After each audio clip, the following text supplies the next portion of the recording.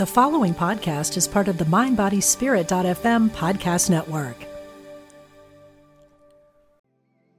Want to fearlessly explore your creative spirit? Join artist Susie K. Edwards for Path of the Butterfly, a weekend workshop at Omega Institute's beautiful campus in Rhinebeck, New York, May 24 through 26.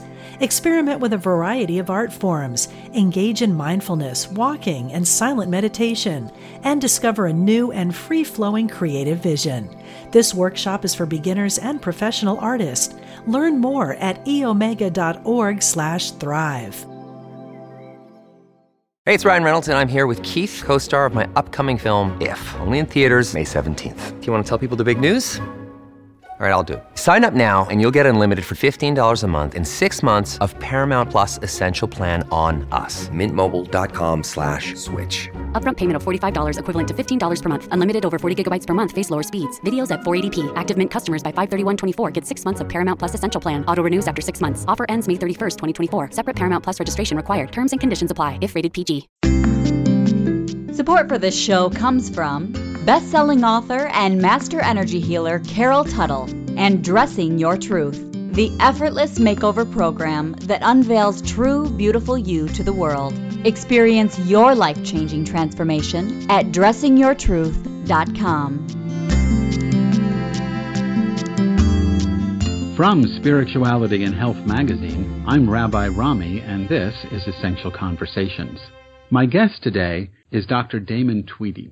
Dr. Tweedy is an assistant professor of psychiatry at Duke University Medical Center and staff physician at the Durham VA Medical Center. He's published numerous articles on race and medicine in the Journal of American Medical Association and the Annals of Internal Medicine, and his new book, Black Man in a White Coat, A Doctor's Reflections on Race and Medicine, is reviewed in the September-October issue of Spirituality and Health magazine. Dr. Tweedy, welcome to Essential Conversations.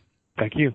I read the book. It's sitting right here in front of me. It was fascinating to read what you have to say about your experiences. And at the same time, I kept going, why didn't I know this? Why didn't I ever think of this? Because it really shouldn't be. What's the main message you'd like readers to get from this? So I think education is a real big piece of it, just being aware of these issues. So really the book is covering two themes. One is this theme of the health problems of the African American community, and so the disproportionate health problems. The term I use in the book is that being black can be bad for your health. And so that's one big theme of the book. And the second big piece of the book is just this idea of me being an African American doctor and a medical student, now a doctor, and what that experience is like and how it's different in many ways from other doctors in terms of the perception that the staff has of me and patients have of me as well. So really interweaving those two themes is really the crux of the book. So, I can understand how being a black man in medical school where, you're certainly a minority, as the book explores, and the difficulties of that and how people look at you, maybe actually how they look at you still as you're working in these various hospitals, medical centers. But when I think of medicine, and I'm wrong, and you really opened my eyes to this, but when I think of medicine, I want to think of sort of neutral science. There's just facts, and you explore them and you apply them. And race, gender should have nothing to do with it. Now, I realize that's incredibly naive. So let's go back to this phrase that you offer in the book. These incredibly powerful 8 words. Being black can be bad for your health. So you mean that in several ways. Let's unpack that a little bit.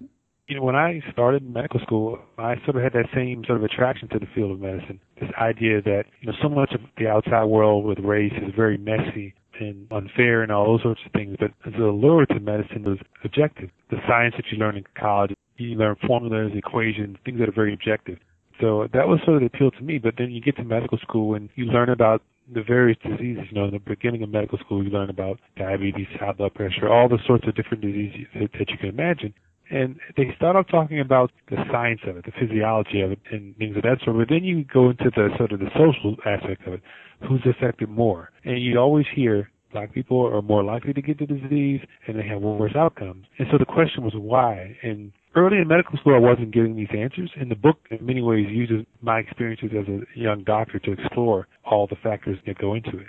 So what are some of the major ones with high blood pressure or diabetes that impact the African American community more than other communities?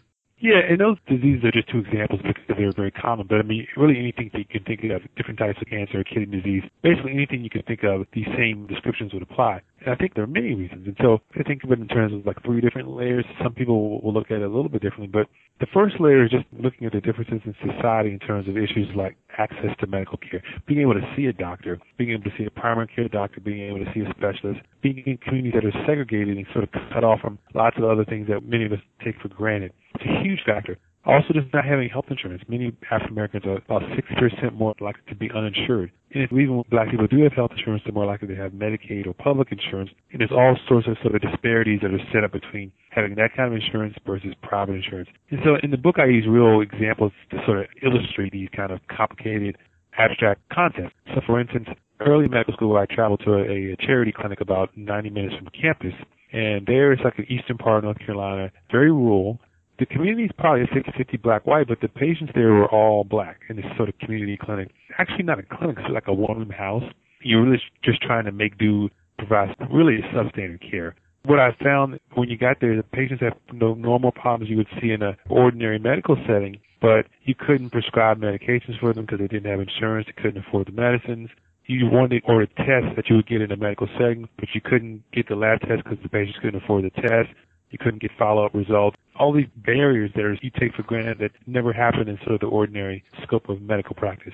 And it all disproportionately impacts black people. So that's sort of the first piece. But then there are other layers that the book talks about as well. So I would say the second layer is this issue between the doctor and the patient and the relationship that you have there, because medicine is still an art and there's still a lot of subjective aspects to it. As much as we want to make it seem like it's purely objective, the person has a certain set of symptoms, and how you interpret them can depend upon how you care with that patient.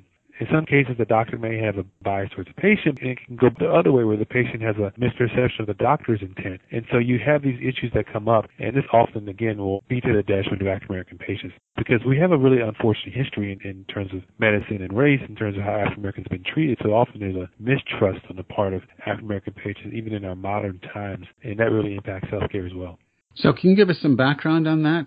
As far as this whole piece with the doctor and the patient, 50 years ago, we still had segregated care. Seems like a long time ago, but really in the span of history, that's really not very long at all. Many people are still alive and are sort of passing on that fear and history in a way to a younger generation. And so, for instance, hospitals are segregated, really separate and unequal. And particularly in the South, you have these issues still happening. There's also, of course, during this time, there's a famous experiment called the Tuskegee experiment. Now, that's really just one experiment, and that's one people tend to hear most about, but that's really sort of the tip of the iceberg in terms of this issue. But in that particular experiment, they were basically, the experimenters knew that they had syphilis, did not inform the African-American men in the study, even though treatments were available. So that's really, by contemporary standards, seems like a really horrible, unethical study. This occurred from like 1940 to 1972, so a long time period. And so what happens now in modern times is that there's still a memory of these kind of issues and mistreatment, if you will. And there are a lot of other examples that aren't quite as famous that sort of illustrate these same problems. And so often you'll see an African American patient nowadays where, they're coming to the clinic, they're being treated for diabetes or high blood pressure, and they're often concerned or skeptical of whether or not the treatment they're receiving is actually the appropriate treatment. I've heard people say, well, the treatment you would give for a white patient. You hear those kind of comments. And that's a pretty stark illustration of sort of lingering problems that we have. And there's no doubt that influences health as well. So do you run into that as a black doctor? Would they say that to you? It can be complicated. Yeah, I mean, in some ways things are better, but I mean, because of this whole legacy of separate and unequal, what you see is that there's some black people who will kind of internalize this feeling that something is associated with a black person, it may be worse, right? So there may be cases where, and there have been a couple of examples where black patients have been skeptical of me as a black doctor, like, wow, this guy, I'd rather see someone else kind of thing. Now, that's become less and less as I've gotten older and more experienced. And what's actually happened is it's sort of turned the other direction. And people are actually often more accepting of the fact of seeing someone of their same, racial background and maybe they share more of their same experience. But early in my career, that was a concern. What was their concern? They would rather see a white physician? Yeah, there was a perception that anything that's associated with black people, because there was this segregated system that's set up in society, people can internalize this idea that anything that's associated with black people is less than what's associated with white people. And that can include doctors or business people or lawyers or whatever. So there was certainly that sort of mindset that often was present, particularly in the past. I would say as times have gone on and people are a little bit more familiar with African American people being successful, and also as I get older and people have a certain authority attached to that, it's become more of an asset rather than a hindrance in terms of my dealings with African American patients. Okay, so let's just go back for a second to your statement, being black can be bad for your health. So what you've been talking about so far is more sociology than physiology. What about physiologically? Are African Americans more prone to, like, for example, Jewish people in Tay-Sachs or something like that? Sure. Well, yeah, so for instance, like the African Americans with sickle cell anemia, that's sort of the classic disease where African Americans are more prone on a genetic basis. And that's been widely known for, decades and decades. So that's not anything that's new, and that's a really small subset of the health problems that African Americans face. It's a very rare disease. But even within things like high blood pressure, I think there's probably some potential slight biological risk of increase of high blood pressure. But, the thing about that is that genetics, in a case like that, genetics is not destiny. And so the far bigger issue is the social, cultural issues. I was diagnosed with high blood pressure myself as a young person. But through diet and through really making really serious dietary changes and sort of coming to grips with cultural aspects of diet, I've been able to manage my blood pressure without, medications at all and just have a completely normal blood pressure. So even if you do have a slight genetic predisposition, that certainly doesn't destine you or preordain you to be sick. But so I think the far bigger issue are these, social and cultural economic issues that really being black can be bad for your health is really, that's the crux of it. There's also this issue with doctors and patients. I talked about the issues of black patients sort of being distrustful of doctors, but there's also this piece where doctors themselves can have sort of subtle biases towards African American patients. They're not intending to necessarily cause harm or anything. I wouldn't say that at all, but there can be cases where preconceptions about African Americans' ability to do certain things can certainly impact decisions that our doctors would make about tests and treatments. And these things certainly can play out and cause problems as well. Want to fearlessly explore your creative spirit? Join artist Susie K. Edwards for Path of the Butterfly, a weekend workshop at Omega Institute's beautiful campus in Rhinebeck, New York, May 24 through 26. Experiment with a variety of art forms, engage in mindfulness, walking, and silent meditation, and discover a new and free-flowing creative vision. This workshop is for beginners and professional artists. Learn more at eomega.org/thrive. So can you give us a concrete example of where the doctor's bias might impact the treatment that an African American receives? A simple example might be something like a couple that actually I write about in the book. So one is an example of a patient who was like in his mid-50s and he came into the hospital with chest pain, really common way for someone to come to the hospital. And once he did the usual things where you make sure he doesn't have a heart attack, and then the next step is you want to order some tests and give him some medications to help prevent these issues from coming back. And in this particular case, the doctors wanted to give him high blood pressure medicine, but then the patient wanted to really try to change his diet and exercise first, which is really a reasonable thing to do. But I think the doctors had really low expectations of what African American patients could do in a setting like that, so they were really skeptical, more so than I think they should have been, of what he could do. And the patient really was quite knowledgeable about nutrition in a way that I think surprised the doctors. And so after he left, there was all this talk about whether or not he had some kind of mental obsessive compulsive characteristic in order to be that knowledgeable about it, because the expectations were just so low for him. I don't think that they were intentionally, I don't think they were even aware of this. And so I think that's the kind of thing that can play out and can impact care. And then there's one other example I talked about where I'm the patient and a doctor sort of initially sees me as someone, I come to the clinic with a knee pain, but I'm in really sort of casual attire, and the doctor doesn't really examine me or look at me, and then once I tell him I'm a doctor, everything completely changes and the type of care I get changes, and it sort of was an illustration of how differently a doctor could treat patients in a setting, and I was the two people in the same setting. These are just some examples of a bigger problem. When I'm listening to this and thinking about it, maybe this is an overstatement, and correct me if it is, but what you're describing to me, it sounds like it may not be advertent, but it seems inherently racist. Being a doctor is hard, period. And so I think most doctors are trying to do things the right way. But here's the problem. So one of the issues is that African Americans are often seen in settings where your doctors are most likely to be rushed. You have to make really quick, snap judgments. And so if you're being seen in an emergency room or urgent care clinic and you don't have a doctor who knows you, and it's just the first time they've ever seen you, this is where those sort of things can come up, where preconceived biases can come up. This is where people have to make really snap judgments. And so that's unfortunately all too often African Americans, because of all these other issues as far as insurance and economics, are being seen in situations where they're not being able to see somebody who knows them. I think once you get to know someone, you're able to sort of break through a lot of these sort of preconceived notions and biases that we all carry in some ways. And that's also a big piece of the book. And I think that's where the big system part really impacts African Americans. So, using the term racist or not, there are cases where, doctors are racist, but I wouldn't say that by and large that that's the main problem. The bigger problem is this other issues that we're dealing with in terms of the system. So has Obamacare, the Affordable Care Act, impacted the system in a way that's changing it for the better? That's a great question. The biggest thing is for people to really appreciate, one of the things in the book I want to do is really appreciate how devastating not having health insurance can be for people. And, a lot of times there's a big preconceived notion that people who don't have health insurance are just people who are trying to leech off the system. People have all these sort of negative preconceptions. But many of these people, as I illustrate in the book, are very just ordinary people working, have families, but they have jobs that just don't give them insurance. And that's a huge deal in terms of their health, in terms of what they can get. And it has devastating impacts on people. And so I support the idea of expanding health insurance for sure. I think, even the term Obamacare, right, it's so politicized, right? People don't call it the Affordable Care Act, they call it Obamacare. So when you say that, you're automatically making it up. It automatically is assumed as a political thing, right? And so I think that's what happens.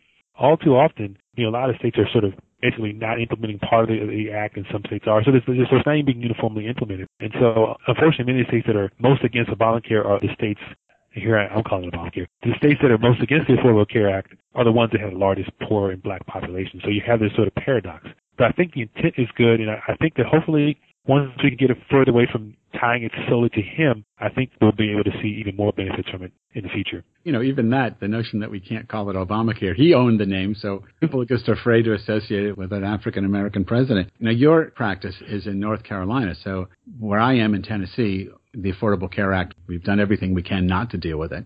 Is it the same in North Carolina? North Carolina, so they haven't expanded Medicaid, for instance, in North Carolina. I think Tennessee is also one of the states that has not. There are 20 states that have chosen not to expand it. They're all in the South. There's a certain irrational sort of objection to Obama as president for many people. And it's based on a lot of irrational sort of thoughts. And I think many of the aspects of the Affordable Care Act are not even necessarily like liberal or left kind of, policy. So this whole idea of it being something like that is very irrational. Many of the provisions are actually originally from Republican think tanks and whatnot. So I do think in many ways it's an irrational opposition. But I do think, though, that it's a great start, and I think that over the long term we won't be able to see the full effects of it for a long time as far as the benefits, but I think that it will be very beneficial. In the minutes that we have left, I want to shift beyond the book and talk about something else, because you are a psychiatrist. We've just had another mass shooting in Oregon. These things are happening every month and a half or something like that. I forgot what the statistic actually is. I just want to get your take, not on this specific event, but just on the level of violence in the United States. You see a lot of patients. You obviously are well-read, and you understand the sociology of American societies. So not just physical violence, but the emotional violence that you probably see with your patients, the verbal violence, the bullying, the cyber violence that goes on. We use violence to sell newspapers and video games and movies and television shows. Absolutely. When you look at the mental health or ill health of the United States with all of this violence, if we could put the U.S. on the couch, would you say, oh, my God, I'm dealing with a crazy person? What is the mental state of America?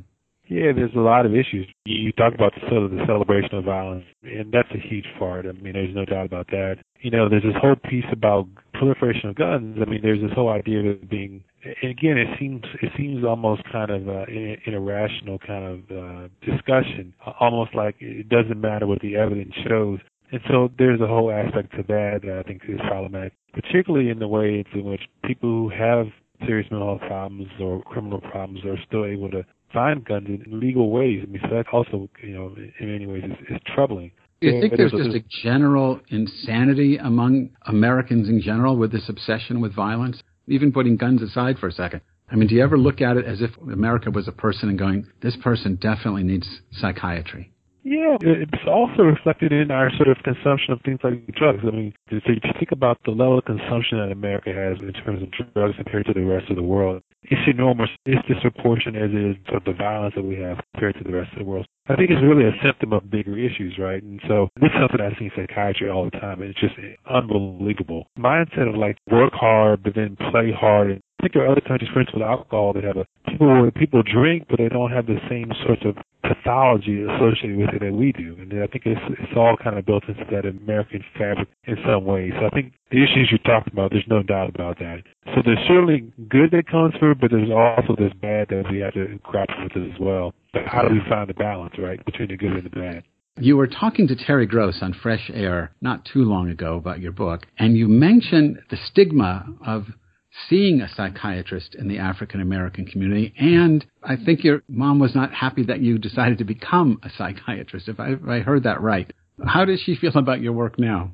I think she was just more surprised. I mean, again, I think there's this perception that mental health problems were something that's for the white community. Because even when you talk about mass shootings, for a long time people would always say, oh, it must be a white person. This is what people in the black community would say. It has to be a white man who's shooting up all these people. Black people don't do those sorts of things. Black people don't have those sorts of mental health problems. You'd always sort of hear those kind of things being said when that's not true. African Americans have mental health problems just like anyone else. But you sort of hear that and it's sort of passed down. And I think that's often there's a stigma that black people don't deal with those problems. Or that we can deal with them internally. We don't go to strangers and talk about our problems. And so I think that was sort of the mindset that, my mom kind of was embracing. But yeah, she's very pleased with how things have turned out. Surprised at first, but but she's happy now.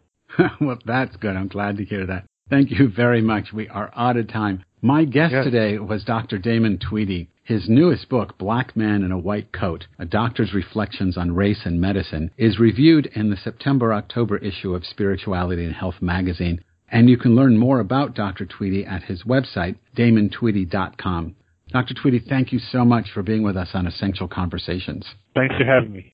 Support for this week's edition of Essential Conversations is provided by best-selling author and master energy healer Carol Tuttle and Dressing Your Truth, the effortless makeover program that unveils the true, beautiful you to the world. Experience your life-changing transformation at dressingyourtruth.com. Essential Conversations with Rabbi Rami is a project of Spirituality and Health magazine. Visit spiritualityhealth.com and subscribe to the magazine in either print or digital formats, and download the iTunes app for this podcast. Essential Conversations is produced by Corinne Johnston, and our program coordinator is Alma Tassi. I'm Rabbi Rami. Thanks for listening.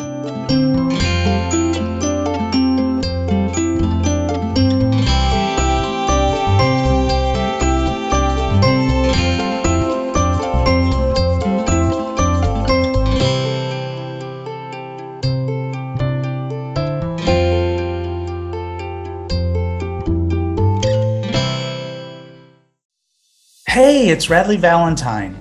Join me for a brand new way of connecting with your angels on my new podcast, The Angel Tarot Show. Each week, you'll meet your angelic guides and guardians and find new ways to unlock unconditional love, tune into your intuitive abilities, and create the joy-filled life that, well, you've always wanted. Plus, you'll get a useful and timely energetic weather report, bringing you guidance for the coming week.